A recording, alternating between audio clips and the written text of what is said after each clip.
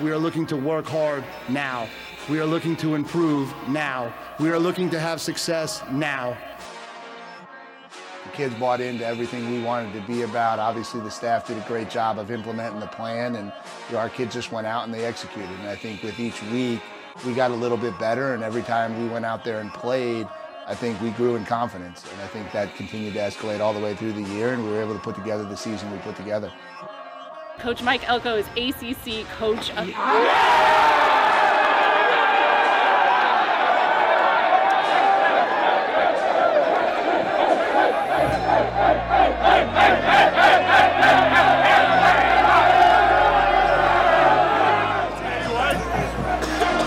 Elko era, baby. Can we get some music? Yeah!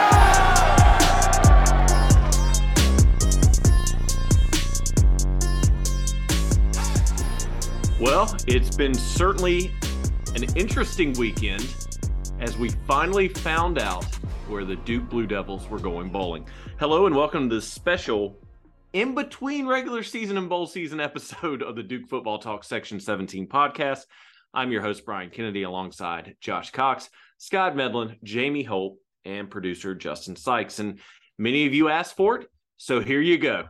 We've got an episode leading up to our bowl episode, previewing Central Florida in the coming weeks. But we figured we'd talk all things Duke that has happened in the past couple of weeks.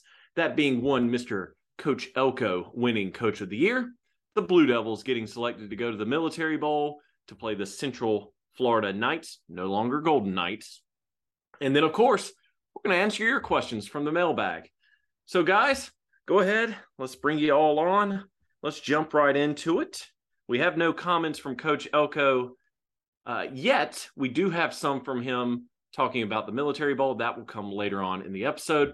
But what a way to cap off an 8-4 season, regular season that is. Coach Mike Elko was named the ACC Coach of the Year.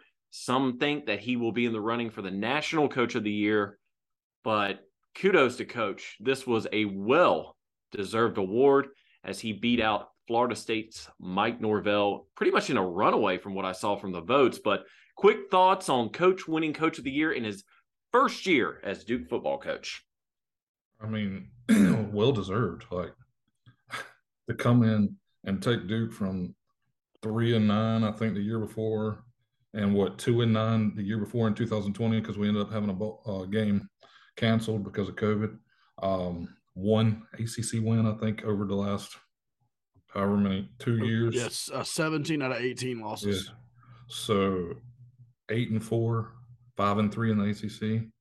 What a great year. Who thought that was going to happen? I mean, I know I predicted 6-6. Everybody else. Here we go. Everybody else on here picked a losing record, but that's neither here nor there. We never thought, and I went low. I should have known. I should have went higher. Next year I'm going 12-0, Coach, if you're listening. So, but what a great year. The only other coach that could have possibly deserved that award would have been Mike Norvell, and he had a great year too. Let's be honest, he had a great year. And you could make a case even for Dave Duran, who lost however many quarterbacks he lost during the year, and was down to playing with a third-string quarterback, and fourth-string quarterback, and they still finished 8-4. But still beat Carolina. And still beat Carolina. So, but 8-4 at Duke after 3-4 years without a bowl game. We haven't seen any type of real success since Daniel Jones graduated and went to the NFL. Coming in with a quarterback who was very inexperienced, had a great year. He put together a great staff. Kudos to Nina for following through and saying they were gonna pay for the best and try to keep the best, and she followed through with that. Just a great year for Coach Elko, and I'm just very proud to be a Duke fan. Yeah, it's exciting. Obviously he deserved all the kudos that he's gotten. He's done a great job in his first year with the hiring of the staff and getting the pieces in place to the puzzle to get us where we are. I mean, Jamie joking about being 12-0, we're 16 points away from being 12-0. So So just exciting time. It's an exciting time to be a Duke fan. Definitely excited for Coach Elko. I was going to say great job by. Oh man, Scott. Scott's gonna get kicked off the pod. I was going to say a great job by Coach Norvell in the year he had, but Duke at 8-4 over Florida State at anything is a much better year when they were projected to go 3-9 and be the worst team in the league. So kudos, congratulations. Glad you're on our sideline wearing our Duke hoodie. So yeah, and for all these Florida State fans that are crying on Twitter, guys, your coach has been there for 3 years. 2 of those 3 years have been losing records. And now you expect the guy to win Coach of the Year because he went 9-3 in his 3rd year. Our coach is in his 1st year, first ever head coaching position, and he goes 8-4, 1 win less than what your coach has done in his 3rd year. Just wanted to throw that out there. Yeah, it was definitely an exclamation point to everything we've seen from April until now. And we're hoping for an even bigger exclamation point at the end of this month to cap off with hopefully a huge bowl win. But just echoing what Scott and Jamie said, I don't think there was a coach in the ACC more deserving than Coach Elko coming into the situation that he had to come into as well. This was not a fine, well-oiled machine that Coach Elko he inherited problems. Let's just be real, guys. He inherited not a mess, but some problems to work out. And they worked out quickly, him and his staff, these problems between April and August. And it showed that first game against Temple. So my hope is that they take the momentum into next season. And one thing about Coach Elko, if you haven't figured it out, he never accepts personal praise. It's all about the team. It's all about the staff. And I got to give him, kudos on that, because some coaches, it's that me mentality. Well, I did this. Well, I did that. Well, this happened because of me. Coach Elko, every single time they do something that they haven't done in a long time, he wins an award. It's all about if it wasn't for the team, I wouldn't be in this position. We wouldn't have done this. We wouldn't have done that. So, again, great way to cap off the regular season, Coach. 8-4 season. Looking forward to getting that 9th win here in a few weeks. Yeah, I just looked up a stat, guys. I think this is pretty incredible. I think more important to me than the 8-4 final record is the 5-3 record in the conference. And so this is pretty incredible. From November the 10th, 2018 until the end of the 2021 season. That's how long it took Duke to win 5 games in the ACC. 3 years. And then we've won 5 games in this season. So that's ridiculous. Should have been 7. Yes. Should have been 7. But that's an incredible number to think that legitimately 2018, 2019, 2020, 21. So it's close to 4. It's more than 3 years. It's 3 years and 1, 2, 3, 4 games into the 4th season that it took for Duke to win 5 games in the ACC before that. And so kudos to Coach Elko. I will say this too. He did a remarkable job of recruiting the men to coach under him. It seems like that these position coaches have bought in, and it seems like obviously the players have bought into their position coaches. Just earlier this week, Harlan Beller was on the AFCA 35 under 35 award winner.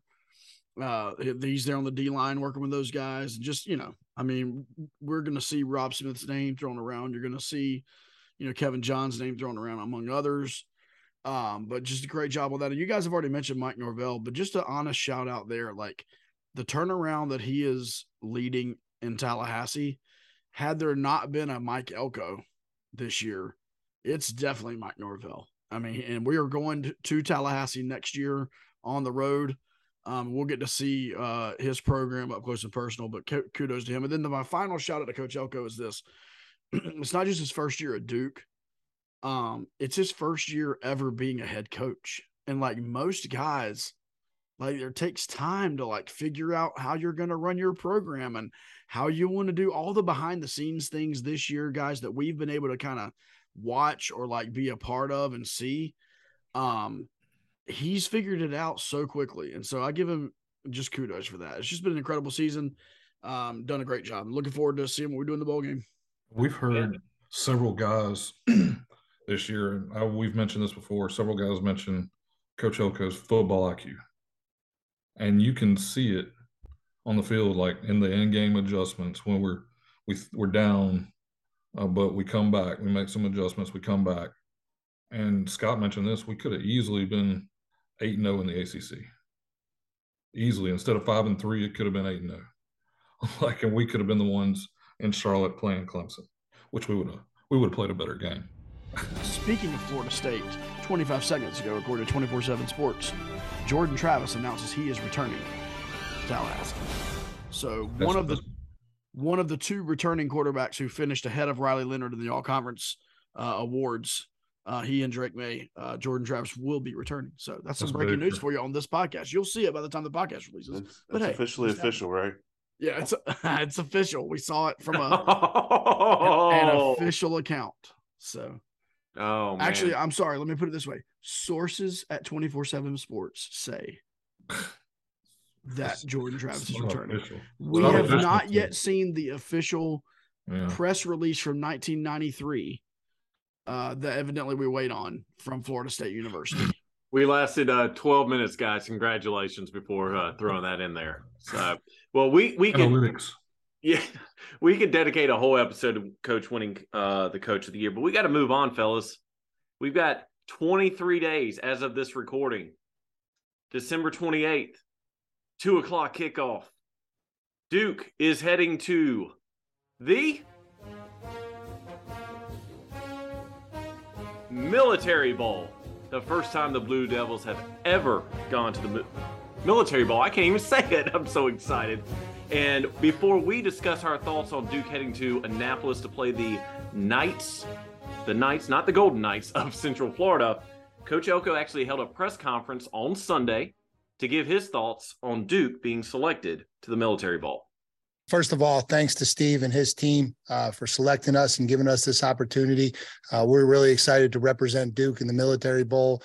I've been through this experience before, and Steve kind of hit on it. It's a really unique bowl and just how it represents the armed forces, how it kind of pays tribute to the military and the different members of our armed services that serve this nation, and then kind of linking Washington, D.C. and Annapolis together in the bowl experience is really unique. And so we're really excited for it. Our team's excited. We're excited to get up there and kind of put our best foot forward to represent Duke football. And then obviously have a lot of respect for the UCF program, certainly a program that has been on the national stage over the years and has been a team that has been in the center of these, New Year's Six bowl games and spotlights come bowl season for the last 5, 6, 7 years. And so, a lot of respect for their program, the tradition of their program. Certainly got a lot of respect for Coach Malzahn.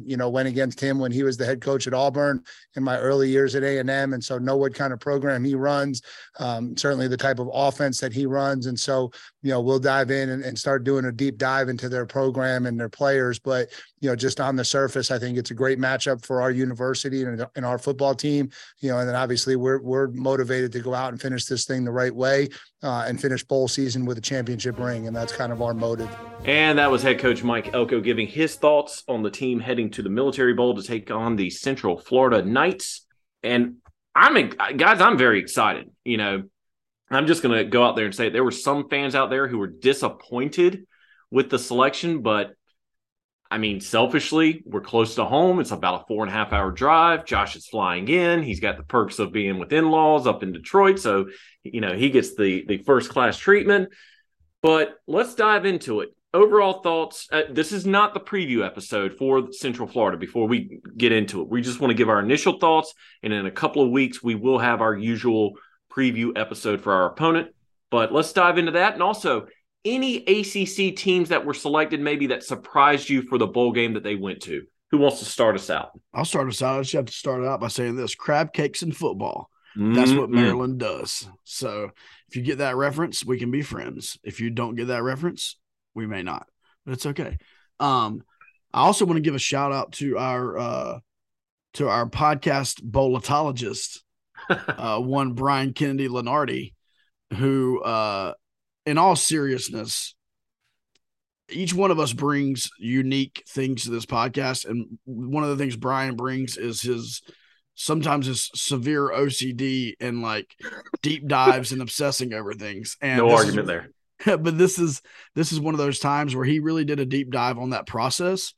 And daggone it, if was it a day before, Brian? Was it Saturday? It was Saturday, an hour before the first conference title game kicked off. Okay, so like 11 o'clock. Yeah. So Saturday morning, Brian put out what he thought his projections would be for the ACC, and my man hit it on the nose. And so, once again, that was just our projections, but Brian got them 100%. And so we knew this. We knew that there was an article circulating down in El Paso at the local newspaper down there that the head of the Sun Bowl said the ACC is either Duke or Pitt, period. And so we knew to keep our eye on that, right? We knew, and then obviously there was a lot of people picking Duke and UCLA there in the Sun Bowl, or what we would have called the Bobo Bowl. But when we saw Pitt, that was the final straw for us. When you saw Pitt get selected to the Sun Bowl, we absolutely knew where we were going to end up. And so, by the way, I get it. Okay, Brian mentioned some fans being negative. I understand. Typically, an 8-4 team does wind up in the Duke's Mayo Bowl or the Pinstripe Bowl. I get that. I completely understand it. But here's the thing. The unfortunate reality this year is there were a lot of teams that finished 7-5, 8-4 at the end of the day. And honestly, a lot of teams that have a whole lot bigger fan bases. And here's what I can say to some of you negative fans, okay? If you want to complain about other schools getting picked over Duke, where was your butt every home game? Yep. Because they're looking at things like attendance and the fact that Duke is getting like 23,000 or whatever on average for home games. That doesn't help us. And so fans can complain, but man, if your butt wasn't in the seat during home games, you're not helping our cause. And so at the end of the day, I understand it. It sucks. Yeah. The NC State, in my opinion, was not as good as Duke this year, especially playing Ben Finley, their fourth string quarterback. But hey, if I'm the Duke's Mayo Bowl and I know that 58,000 people packed out Carter Finley Stadium every single home game and they're 2 hours away, I'm going with NC State all day, every day. And I don't blame them. And so anyway, those are my thoughts. Military Bowl is going to be awesome, patriotic. I'm gonna absolutely love the patriotism. I cannot wait for all kind of the pomp and circumstance of that day. I think it's going to be super cool. I've been on campus there at the Naval Academy.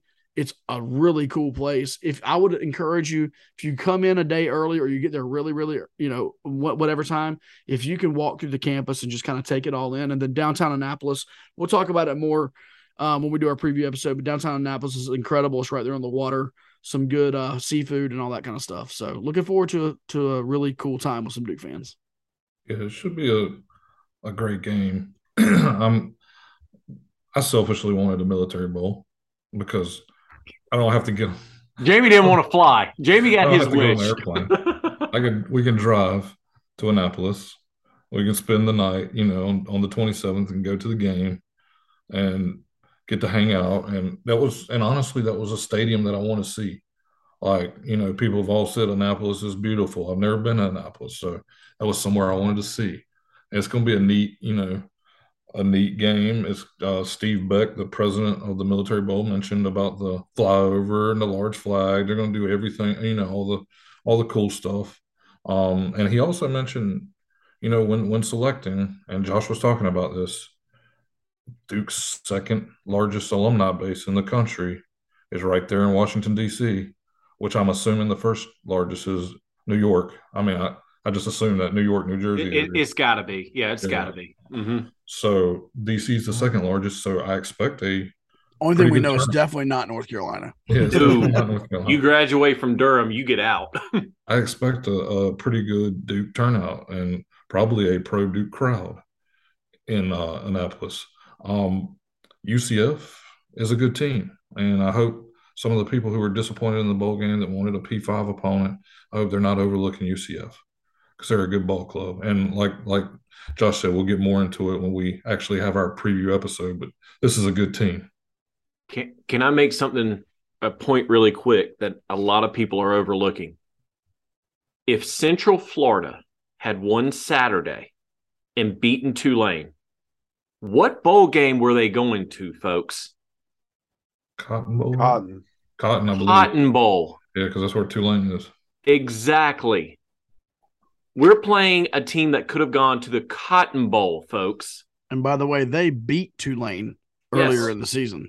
Yeah. Shout out Lummy Young, former Blue Devil. Yes. At Tulane. He played probably half snaps, half or 2/3 of the snaps this year. I looked up his stats today, so shout out to him. Scott? yeah. Excuse me. Sorry. Yeah. I'm excited about playing UCF here. In Indianapolis, excited about that part. The patriotism part of the whole deal to me was the biggest attraction. And, agreeing with Jamie, the 4-hour ride's not bad either.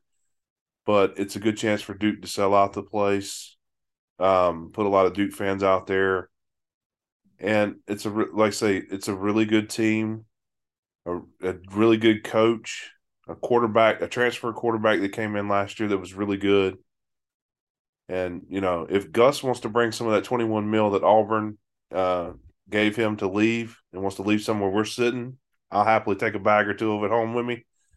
But, it doesn't matter to me if we were playing on the moon. I'm excited that Duke's going to a ball game. They're playing in a ball game. And that's what we wanted for the whole season, was for Duke to make it to a ball game. And now we're there. So let's go take care of business. And national media, please keep doubting Duke if you would. Duke loves that. I think we all do. We've seen that this season so far. So another thing I wanted to point out, and again, I could have gone on a Twitter rant. Duke fans, if we had not said no to the Fenway Bowl because of exams, we more than likely were playing on December 17th in Fenway Park. Don't get me wrong. I would have loved to have been there. If not that, then we would have been in the Pinstripe Bowl as well. But it is what it is. It's one of those things to where it's a bowl we've never been to as a team. Love the prestige of the military. Folks, you might not see me. I don't know if you saw my tweet, but I'm going to be in military camo attire, Duke attire. Oh, Sergeant Slaughter is going to be there. Yeah, pretty much. I might put the camel clutch on someone if they talk bad about Duke in the parking lot during the tailgate. But overall, just could not be happier for this to happen. And the great thing about it is the majority of fans that have interacted with us since yesterday's announcement have said, 1, where can I buy tickets? 2, where's the tailgate? 3, where are you staying? So that leads me to believe that the Military Bowl made the wise decision of picking Duke because they know the fan base will travel because it's only a 4 to 4.5 hour drive, at least from Durham. There's some folks from Virginia coming, everything like that. I think some of the biggest surprises for me, and I don't think you fellas really got into it, but I'll just say it really quick. I think the downfall of North Carolina, and I'm not just saying this to bash North Carolina, they were projected to go to Orlando to play in the Cheez-It Bowl, which is the second highest bowl. They fell all the way to the Holiday Bowl. So they're going out to San Diego. I mean, your diehard fans, they're going to travel, but they're not going to have, to me, I don't think they're going to have the turnout that the Holiday Bowl is projecting. Scott, you wanted to say something? No, it was just a shout out to our guy Lee, who gets to drive their hauler from North Carolina to the Holiday Bowl. He's excited as he can be about it because that's one of the places he wanted to go. So, man, if you're thinking about going for work purposes, that's a great opportunity.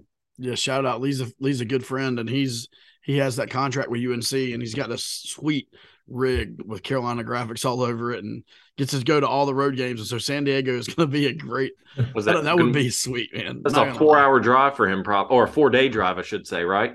For Lee, it'd be a little quicker. Highway Patrol don't look at the logbooks. Exactly. So I'm going to ask this just hypothetically. If UNC had beat State in the season finale, would Duke be in Charlotte? Yes or no? Yeah, I believe so. Yes, absolutely. And honestly, when that game ended, I was so happy that State won, but then in my heart, Immediately hit. Yeah. I'm like, man, that really screwed us over. So again, and I know you guys were kind of going on why Duke was a good pick. Was there any games for y'all that surprised you as far as teams going to a certain destination? We all knew Pitt was going to go to the Sun Bowl, or it was probably going to be the Pinstripe had they not gone there. Honestly, the what was the biggest cluster of the whole day was Notre Dame. Oh my We're gosh, we're gonna get there. We got a question. We got a question about that. So. Yeah, I would say from my end, honestly, Louisville dropping to the Fenway. That they had a much better record and a much better season than what people thought they did. Yeah, but to Fenway, not enough to keep their coach. But hey, well, that's a lateral move anyway. Yep. Yeah, I think the biggest disappointment, Wake Forest. They fell to a Tier 2 bowl. Yeah, true. I mean, don't get me wrong. The fact that we beat them at the end of the season was great, but that just killed them. They were also 7-5, and a lot of preseason prognostications. Yeah, a lot of preseason prognostications had Wake Forest in the ACC title game. Well, they made it to the top 10, didn't they? Yeah. During at the one season. point they were in the top 10. Yeah, and they fell off like a rock. I mean, so yep. Yeah, so it's gonna be a fun bowl season for the ACC schools overall. But again, can't say it enough. We're just so ecstatic to be going to Annapolis in 3 weeks.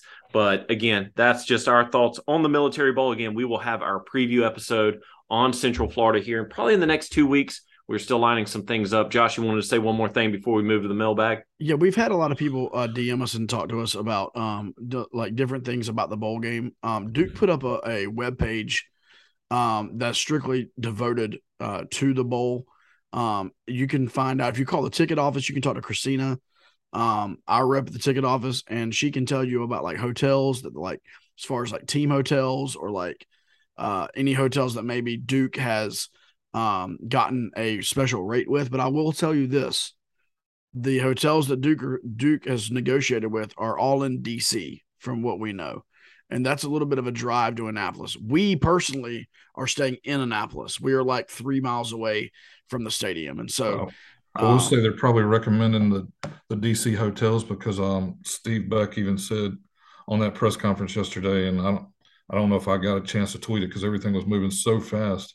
But he said that all the pregame stuff during the week before the bowl is going to be happening in DC. Yeah. So maybe that's why the hotels they're saying are there. And it's not a crazy drive, but at the end of the day, it's a different city. So 40 minutes is 40 minutes. Yeah, and yeah, that's exactly. without traffic. And 40 minutes into DC.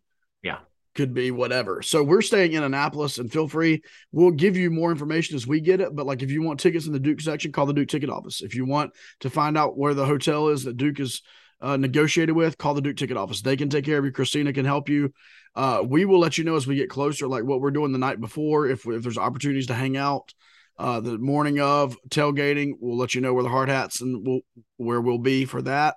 So I know, like I said, a lot of people are asking us, and that's just all we know right now is call the ticket office about Duke stuff, and then we'll let you know the details as we get closer about what we're going to be doing. Final thing before we move on to the mailbag, ladies and gentlemen, there is no free parking that I saw in and around the Naval Academy's stadium. And we decided to bite the bullet. We bought the $40 ticket, but that's right outside the stadium where we will tailgate. And again, as Josh said, we will have more information as we get closer. We'll probably discuss it more on our our bowl preview episode for Central Florida, but better be prepared than not. Just be prepared. You're going to pay for parking no matter where you park, whether it's right outside the stadium or one of the general areas or in and around that. But enough about the Military Bowl and Duke going there. Let's dive into the mailbag questions, something that we have done each and every week, probably since halfway through the season. And as always, even with no game this week, you guys have been awesome, both on Facebook and Twitter, and submitted a whole bunch of questions. We're probably not going to be able to get through to all of them, but Jamie, let's go ahead and get this train rolling. What's the first question? All right. Since we mentioned it briefly just a few minutes ago, I'll go ahead and start with Peter Dodge, friend of the pod.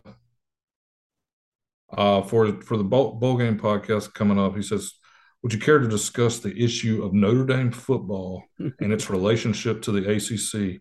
What's the advantage of allowing them to use the ACC in football as a side piece? Money, money, money, money. I mean, that's all it is. Money is the end all be all. And back when the calamity with the SEC and Big Ten saying they were going to make super conferences, there was a report that came out that I read that Notre Dame wanted, whatever conference would agree to it, $70 million for the broadcasting rights of their home games. NBC has them right now. I said it on Twitter. I'm going to say it here tonight. The ACC, as far as football, is Notre Dame's booty call. Notre Dame gets all the benefits, but does not have to commit to anything. And as you saw, with USC losing in the Pac-12 title, Notre Dame then moved into a ACC slot. Mm-hmm. So that was another thing to think of, guys. Had USC won, Notre Dame would have gone to the ReliaQuest Bowl, and all these predictions would have been out the window. It would have changed everything because that would have been one less school. Correct. You'd have seen UNC at the Gator Bowl. You'd have probably seen Duke in the Duke's Mayo possibly, or the Holiday Bowl, or NC State in the Holiday. Basically, it would have been Duke, Pitt, and NC State would have gone Sun, Holiday, Military, and some. What's funny is even Brett McMurphy, who is not a source. He went unofficial source. Hey, really quick, he went 78 for 82 for teams in their actual bowl games. Yeah, but he tweeted yesterday. He's like, Notre Dame is really mucking things up, and they were, for several ACC teams, and I think Duke was included, like in that, just waiting to see what was going to happen with Notre Dame. Well, they're definitely the friends with benefits, right, of the ACC. Right. It's like they're not in the committed relationship. They don't have to, they're just the friends with benefits. And we like you, but we don't love you. Here's the problem. Here's the biggest issue with all of that, to say this. Commissioner Phillips wants them in the conference. That's the issue. He's going to do about whatever they want him to do right now is the way it seems. And we're going to have to deal with it, unfortunately. It's like that girl that stalks the jock in high school and really wants to go out with them, but the jock's like, nah, you know what? No, I'm good. Thanks. I know it happened to me all the time. Jamie, next question. We got a question from one at jholt915. Who could that be? I think is his name Twitter, Jamie? Yeah. Will Carolina is this kind of a job? Will Carolina ever win another game? And if Drake, we're talking about football or basketball? Both. They've had a bad week. Good day. They're 0 for their last 7 in football and basketball together. Mind. When Drake May transfers to Alabama, you ain't got to worry about it. So, in all seriousness, there was reports, unconfirmed, no confirmation, that Drake May could potentially head on down to Alabama. Well, he decommitted from Alabama. He committed to Alabama. Right, but someone did ask. Right, bro, it could happen. It could, but I don't even remember. He either posted something on Twitter or he said something in an interview saying like wearing Carolina blue is a privilege or something. I don't know the exact wording of it. Well, but all I know is Mac Brown said he had a starter. Scott, you can correct me here, who had 15 different schools reaching out to him, trying to pay him or something to leave. And I don't know if that was Drake or if that was Downs or who that was. Trying to think. I'm not sure of any other player on that roster that 15 schools would reach out to. That's the only 2 I would reach out to. Yeah. So, who knows? But enough about them. This ain't a Chapel Hill College podcast, Jamie. No. Keep their names out your mouth. Will Smith you. They can go to hell. As far as I'm concerned, hopefully they lose the Holiday Bowl. So hey, go Ducks. Quackers, go Quackers. Hey, Tyler at Splash Obi said, meant to ask this last week. This is a funny one to me. So, with so many seniors leaving dumb, how will we ever recover? And they're the greatest college football band in the history of bands. Like, the best thing about the Duke band is when they spell out dumb at the beginning. When they're, it's like they're owning it. I love it. Listen, all I can tell you is this: I have a way of rating like the legitimacy of a band, and you know how I do it? How? Count the tubas. Yes. Count the tubas. Like you look at like NC State's band, they got like 15 to 20 tubas. You look at Central. Florida State, Central. Oh Lord, don't even get me A&T, started on that. Yeah. All these teams. But then you look at Dukes, and I think this year we had 2. Well, there was 2 at the weight game, so there must have been some on a vacation. Well, no, I think that's what we had all season. I think we're a Okay. 2-tuba band, and so that's all I can say. We're gonna have to get. We may have to hit the portal. Yeah, it's going to be a rebuilding year for Dom. I know they're actively seeking tubas, so Maybe we can get a transfer in from NC Central. yeah, exactly. Can we get back on track and get a serious question now? Okay. So Tyler, again, at Splash Ovi, he says, what do we need to watch out for with UCF strengths, weaknesses? And this is one thing we haven't dove into this yet, but Brian sent us a link earlier. Their offensive line is really good. And number one in non-power 5. Yeah. Yep. They run the football really well. And they're a lot like Duke. Their quarterback leads them in rushing yards. And he's the 4th Plumlee. Yeah, he's the 4th Plumlee. Yeah. Methuselah Plumlee. Yeah. He has 11 touchdowns. And they have 2 other running backs who are over 700 yards. He has 11 touchdowns rushing. Yeah, 11 touchdowns rushing, 14 throwing. Yeah. And there's 2 other running backs that are over 700 yards rushing. So they like to run the ball. Yeah. And one of their running backs has 14 touchdowns. So I don't know if he's a goal line guy. Once again, I haven't had a chance to really deep dive. Yeah, we'll dive deeper in that in a couple of weeks. But yeah, Scott, go ahead. I got a side trivia question for you guys. Oh man. Where did he transfer from? Who John Rice Plumlee. Yeah.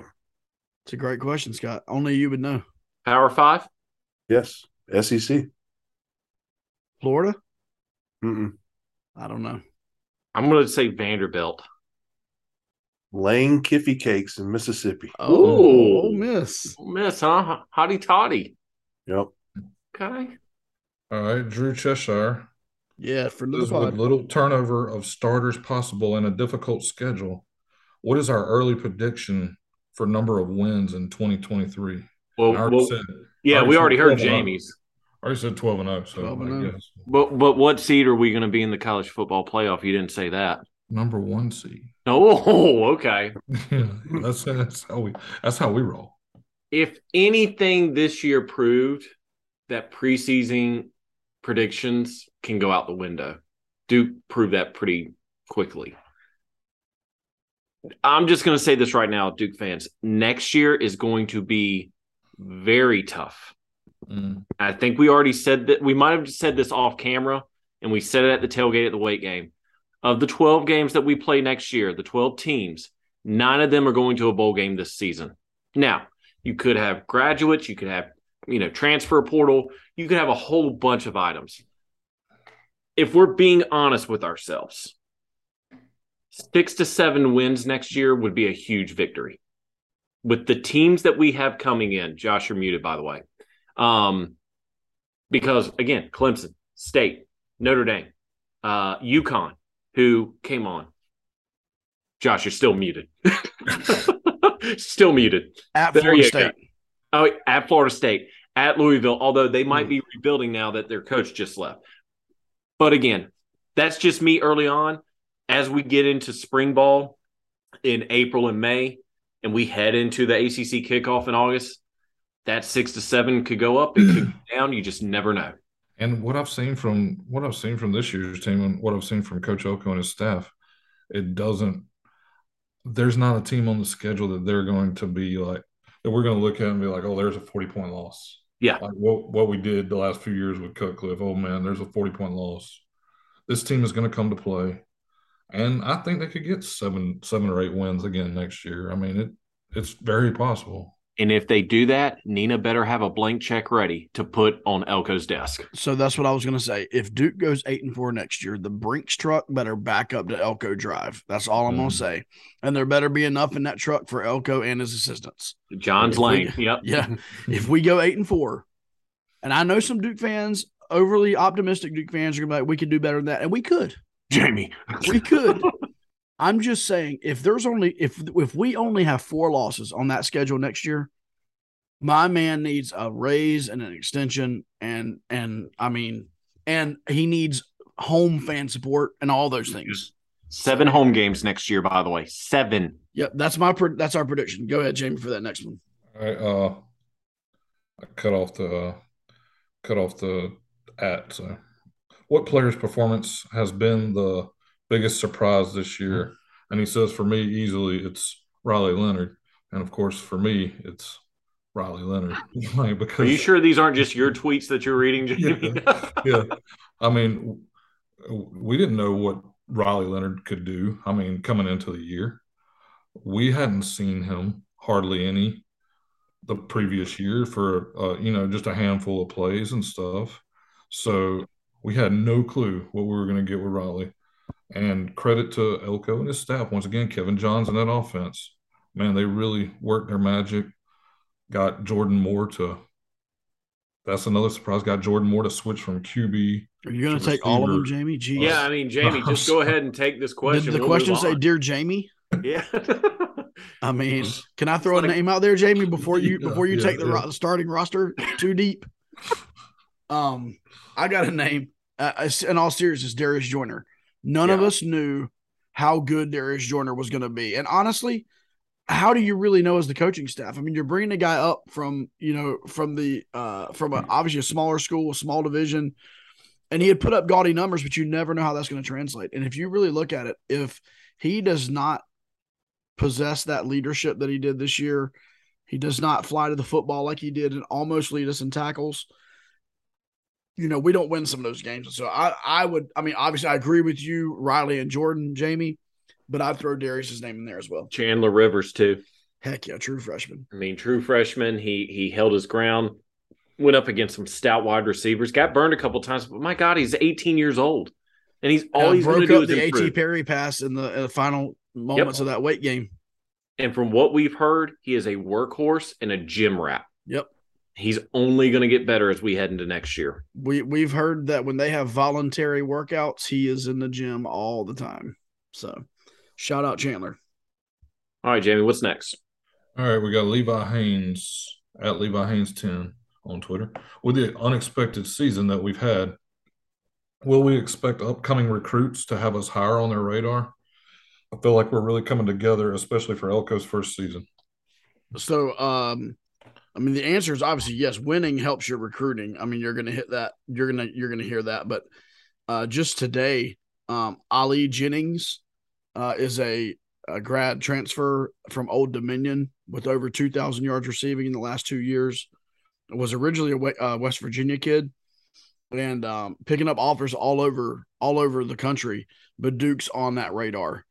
Just saw that they offered like a mid-high 4-star earlier this week. And so I definitely, here's the thing. We may not get these guys, but I think we are going to be in more Final Five lists and we're going to be on the radar. And let's just make sure we understand this as Duke fans. We would rather have a hungry 3-star recruit willing to work and willing to improve and willing to put the time and effort in than an entitled 5-star recruit. There are 5-star recruits hitting the portal like crazy because they couldn't make their way on a field or whatever. So we will recruit probably a better player or more athleticism, but at the end of the day, we have to make sure we do that the right way. You want the right kind of kid at Duke, and so that's the challenge. That's a challenge for Coach Elko and the staff. All right, at Duke Report on Twitter. Looking back over the season, what is everyone's favorite game of the season? So it could be home or away. For me, it was Wake Forest. You're not going to say every game, are you? It was Temple. It's not. For me, it was Wake Forest that last game of the season to get the win over Wake and to get to 8-4. I mean that was huge for this year's team. So I'll say that was my favorite game, and it was a very entertaining game battle between Raleigh and Sam Hartman. I think Scott fell asleep. Scott, why don't you go next, bud? I'm just trying not to cough my head off so you guys don't have to listen to that for the next hour. Oh, you're good, man. What you got? See, there we go. So I would say, to me, the BC game, I guess because that was the 6th win, and we knew we were bowl eligible after that. So that, to me, was one of the exciting – and one of the losses, the Carolina game. That was an exciting game from start to finish. Didn't end up the way we wanted it to, but we knew we could battle with those guys. We went toe to toe. And hey, we're one whistle and flag drop away from possibly winning that one. I'm going to say the season opener for me, Temple, because it solidified everything that the Coach Elko and the staff put into the players from April until the opening night. And let's be honest, sometimes with a new coach, new program, new system, that first game is rocky for some teams. We won 30-0. And me and Josh kind of joked about it before the game because I came in saying, I don't know, it's Temple, even though it's not a Power 5, it's still Temple out of the AAC. And Josh was like, oh, man, why are you saying this? It's going to be fine. But just thinking back, Cutcliffe in his first year went 4-8. Mm-hmm. Steve Spurrier in his first year didn't do that well. Really, the only coach during our lifetime that started well before Elko in his first year was Fred Goldsmith, and that was it for Fred Goldsmith. But after that game, I knew we had something special clicking, winning 30-0. So the first game of the year was great. All the other ones were great, don't get me wrong. But that first game just made me more confident in this team for the whole year. I'll give you mine quickly. I feel bad about this in a certain way, in all honesty, remembering the 3 student athletes at UVA who were killed this year. But my favorite win of the season was Virginia. We really weren't sure if Virginia was bad yet. We didn't know what to expect. It was a home game. Tony Elliott stuck his foot in his mouth a couple of different times leading up to the game. Kind of felt like he kind of took a pot shot at Coach Elko and at Duke. And then we came out and absolutely curb stomped. We curb stomped them. And that was honestly, heading into the season, I was interviewed by Freddie Hodges, DukeReport.com. And he asked me what was a game I was looking forward to. And I was like, I don't want to say the Carolina game because it's what everybody's going to say. So I said before the season, I'm looking forward to that game because of Tony Elliott. Like the whole, is he coming to Duke or not? And man, if we didn't come to play that game. So that was my favorite game of the season. And don't walk through the team's pregame warm-ups. That's exactly what the Virginia team did. This team loves motivation. Yep. Disrespected. So next. Do a couple more on Twitter, and then I need to get a couple off Facebook too. Yeah, it's all good, man. We ain't got nothing after this. So keep bringing it. Any murmurs of what position we'll look at in the portal? Schedule's a lot tougher next year. What are realistic expectations? Which we kind of already went over that. That was from at Blue Devil 202. So he basically wants to know if what we'll look at in the portal, and let Josh take this one. O-line. Go ahead, Scott. Scott. Go ahead. I'd say O-line. Yeah. Depth on O-line would be. And when I think we can talk about that. We've already got one. Yep. Through the portal. From so Elon. A couple more would be great. Secondary. Secondary, I would think. Secondary, for sure. I mean, listen, we've got some guys who redshirted this year, and we've got some true freshmen coming in as well. But we're losing Speedy and Darius, and we're gonna have to dive into that portal again.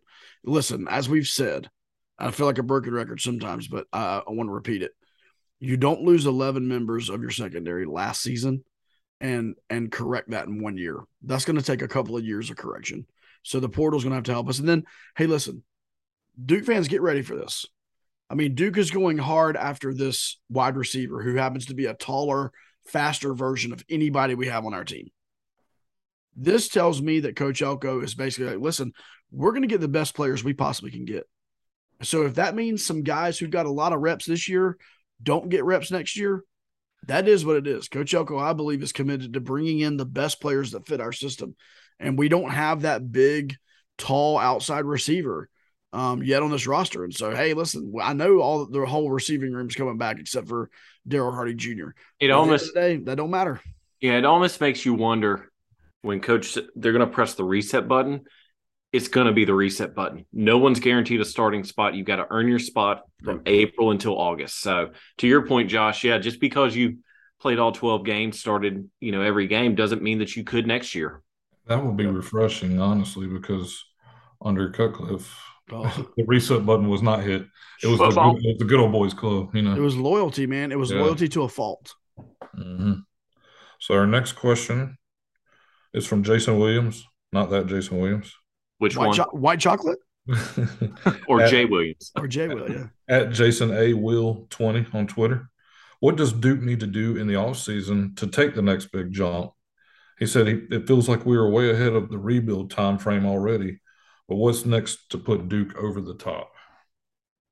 I'll give you my opinion, and I won't belabor the point. If we're going to take the next step, we have to identify talent that fits culture. And that's hard to do because I'm not sure that every year there's like a portal guy that has the talent that fits our culture, right? So like that's easier said than done. On the recruiting trail, it's definitely difficult because you're talking to 17-year-old kids. Like you don't know what that kid's going to be like when he's 20, 21 years old. And so like that's difficult. But I think the way Duke takes that step to get to that Notre Dame, Stanford level is to somehow identify the talent with the culture. And that's going to be the challenge. Next. Sorry. All right. I'm sorry. I'm trying to be like Jamie and just answer all the questions. You want to just ask him too, Josh? Yeah, might as well.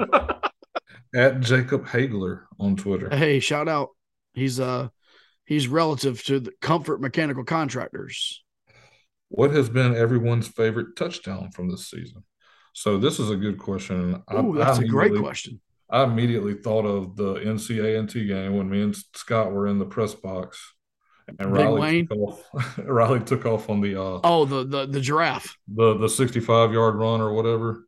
Yeah, the giraffe when the speedy giraffe was born, and then after the fact on the in the press conference, Riley was joking about it and saying, and somebody had asked him, what did they say to you? What were they laughing about? What did they think you look like when you run? He said, a giraffe. So the speedy giraffe and everybody using the giraffe emoji when Riley runs now was born. All right. Scott, I know where you're going. Take it away. Big Wayne, the campaign on the fumble recovery there in the A&T game. That was my favorite, especially because where we were sitting up in the press box, the ball bounced perfectly, and you could see nothing but green grass between him and the goal line. And it's really hard not to jump up and down and scream and holler when you're up there knowing that man's getting ready to score his first touchdown in a long time. Yeah. So mine would have been, Brian, I'm giving you a chance to think here. Mine would have been Jalen Calhoun catching the UNC touchdown to put us up 11 with 2 minutes to go, but there was a flag on the field. I'm going to say the Samir Hagens touchdown in the final game of the season, Wake Forest, the back shoulder throw to win the game. As we all had spoken about, Duke had been in that situation in the fourth quarter a couple of different times this season and had not been able to come through. Raleigh put that ball on a dime. Samir had strong hands and saw the catch through. And that was my favorite touchdown of the season. Final one, Wake Forest, Riley Leonard to Samir Hagens. Mine was John Tavis Robertson's touchdown in the end zone against Virginia Tech. One, because we had been waiting for him to have that game, and he had that game against Virginia Tech. But two, my boys and I were sitting at that end zone because it was Pediatric Cancer Awareness Day, and they got an up-front view, and they were even saying that was pretty amazing. So it was kind of a sentimental thing, but that was, I mean, we were all just screaming. He finally had the game that we've been waiting for him to have. So pretty cool. I have to give an honorable mention. We would be remiss in this season. At the beginning of the season, obviously we had the Jordan Moore move to wide receiver. And I forget if it was the Temple game or not, but the first touchdown that Riley threw to Jordan Moore, it was like, to me, that was like the offseason came together in like this beautiful way. I told you so. Yeah, Elko is almost saying. Exactly. So that one, that's an honorable mention. And I forget what game it was, but the first Riley to Jordan touchdown to me was like they were like best friends. They were so pumped for each other, and it was really cool to see. See, I would have an honorable mention there with the Northwestern game where Jordan caught the touchdown where he made the Sunday catch in the back of the end zone there. The 2 feet down. Yeah. At the 2 feet down. That was a great play. All right, moving on to Facebook. Kevin Trapani, it's more of like a comment more than a question, but I thought it was a great comment, so I'm gonna read it and we can discuss it. We'd all like to play in a bigger bowl, but the real story here is how much better teams get with an extra month or so of practice every year. In a 4-year career, it's almost like having an extra season of practice. That's a key element of how a program sustain excellence. Add to the opportunity to recruit around the event and the swag reward for the players, which is awesome. And there's a lot to celebrate. So I thought that was just a great comment. And he's right about the extra practice. Coach Elko even talked about that in the press conference yesterday of what an advantage it can be. So, yeah, they're not killing these guys in practice for sure. yeah. Because that was a question that I had actually asked Coach Elko, I think before the Wake Forest game, was, hey, looking ahead now that you know you're bowling, how important are those practice times? And he was like, well, we're not going to quote unquote reward our guys for making a bowl game by like beating them into the ground for 3 weeks. So I know they're choosing their practice times wisely, but man, it's nothing but good. The more our coaches can be around our players, developing them, and there's something to prepare for. Feely and those guys, I mean, yeah, heck yeah. And what did he say yesterday, Brian, about the guys that they're kind of on snap counts now, guys that have practiced hard throughout the season that they think are basically just doing their weightlifting and running and stuff. And there's other like guys that haven't had as much practice time during the season are getting more practice time now. Yeah, and this is going to be a big time for guys to rest up and heal up, because there are some guys that have been out injured that could potentially come back for the bowl game. Coach did mention that. He didn't guarantee anyone would come back, but said there was a possibility, say like a Nicky Dalmolin or even an Eli Pankel could come back just because of the off time between the last game of the year and this bowl game being on December 28th. I would be interested. I was to say, I would be interested to see, because all the bowl games do this. I'd like to see what the Military Bowl swag is, like the swag bag. I think that would be pretty cool, because it's got to be something obviously USA related. Yeah. And as we've talked about many times, we love the flag, we love the country, and we're all big pro-military guys. And I would love to see something like that, and just to see what it's going to be. Hey, Josh was talking about my OCD. That is one thing I look for every year, to see what every bowl game is giving out to the players. So once that drops, we will certainly post what the players will be getting. Jason Rogers on Facebook, says he's excited that we've been able to use this platform for Duke football. He said, are we going to put together a road trip for fans to go together? And that's a pretty good idea too, ultimately, to have several fans go on the road trip. Obviously, the hard hat guys already do it. In the NFL, the Carolina Panthers do it. They have what they call the Roaring Riot, and they go to every away game. It's a crazy amount of fans that do it, but I'm not sure how many Duke fans would. Obviously, the parents travel and the hard hat guys travel, but how many Duke fans are going to go? I mean, if you want to pay me to be a travel agent, I'll be more than happy to book stuff for everyone. But it costs. At the end of the day, we know for sure we're tailgating as soon as they'll let us in the lots the day of the game. 8:30. 8:30 the lots open. But Duke says sometimes, certain times they open them earlier. But whatever time. No. I'm sorry. I'm talking about the Military Bowl. No, I know. I'm just saying, like, sometimes they get open early. But however early they open, that's where we'll be. And we're not sure about the day before. I fly in early on the 27th. And when I say early, I mean early. By the way, shout out to me or somebody hit me up if you live in South Baltimore and want to pick me up from the airport. But anyway, but then the other guys, y'all get in like early afternoon? Yeah, Josh is going to be landing before we ever leave. Let's just put it that way. Yeah. But before I even wake up, but those guys are probably getting around 2:00, and then we'll be hanging out. We don't know exactly where or what, but we'll let you know. Obviously, we want to hang out with Duke fans, so it'll be a good time. Next question comes from our illustrious producer, Justin Sykes. And I kind of feel attacked by this question. It says, how many times does Jamie Holt trip and nearly die on a daily basis? It's a great question. It's a fair question. It's a fair question. But I think the equation that we have to go with is, how many days does Jamie Holt work in a year?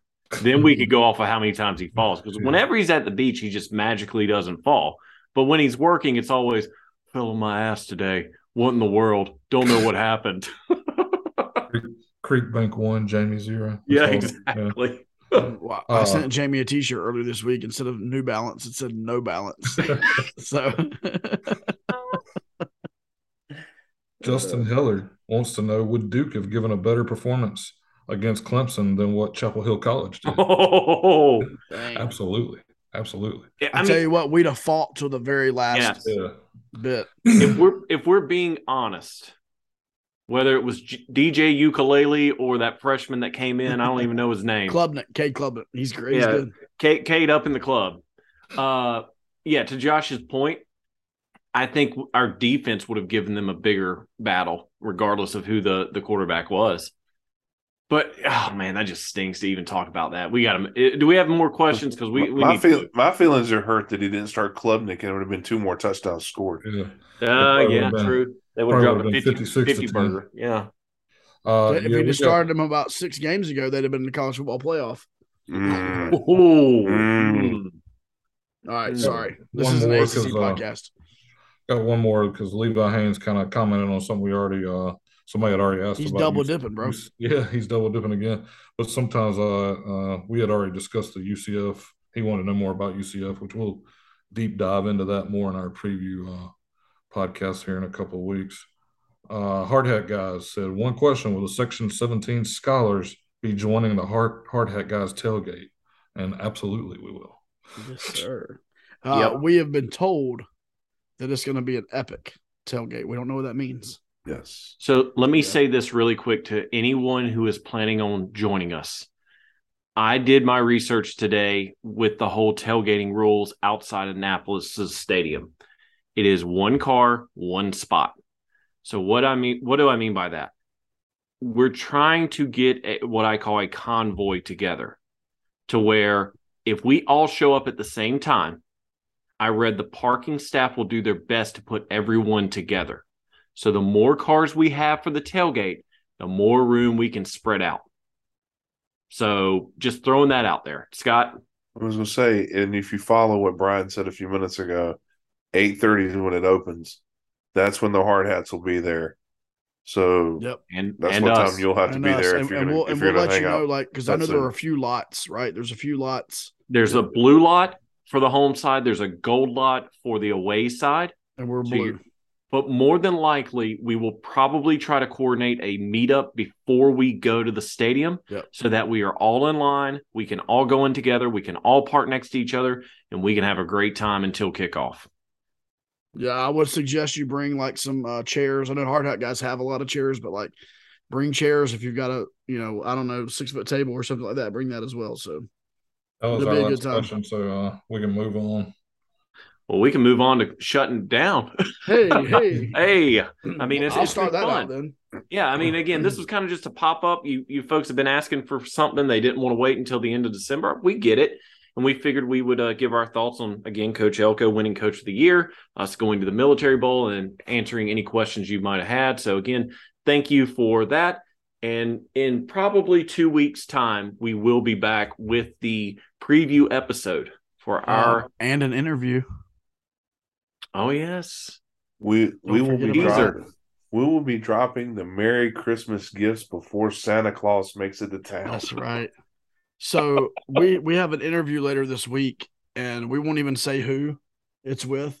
If it's as good as what I think it's going to be, we might just release it on its own. It could be good, or it could be a train wreck. No. It could either be good, or it could be one of the most epic interviews we've ever done. If our idea works like we want it to work.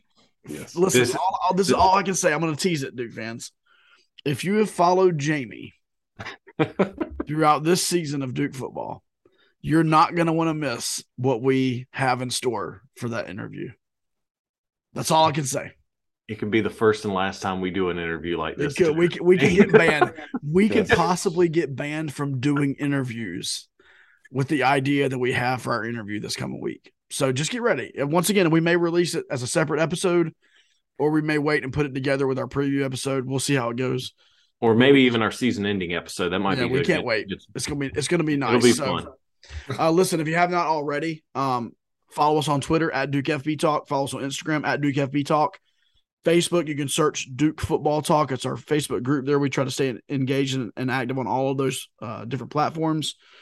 DukeFootballTalk.com is our website where you can find articles and links to different things, including our merch store. And so we would like nothing more than for you to visit that. Elko Era equipment is on there, as well as the National MS Society partnership that we have with Coach Elko and his wife, Michelle.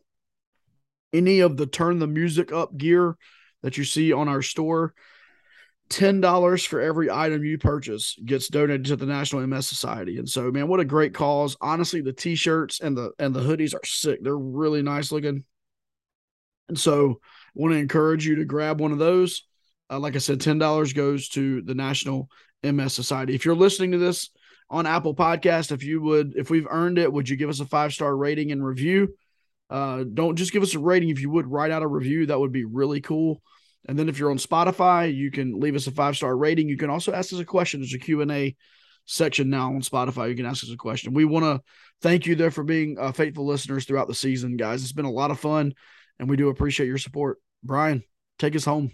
Guys, we completely forgot our bowl projection winners from Twitter and Facebook. I do not have them. We'll do it next week. Yeah.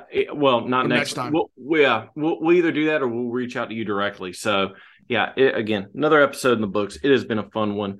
Be on the lookout for all things pertaining to the Military Bowl, what we're planning on doing with the Hard Hat guys, maybe even a local meetup. If you are coming, please message us and let us know so we can try to get up with you if you're coming the day before.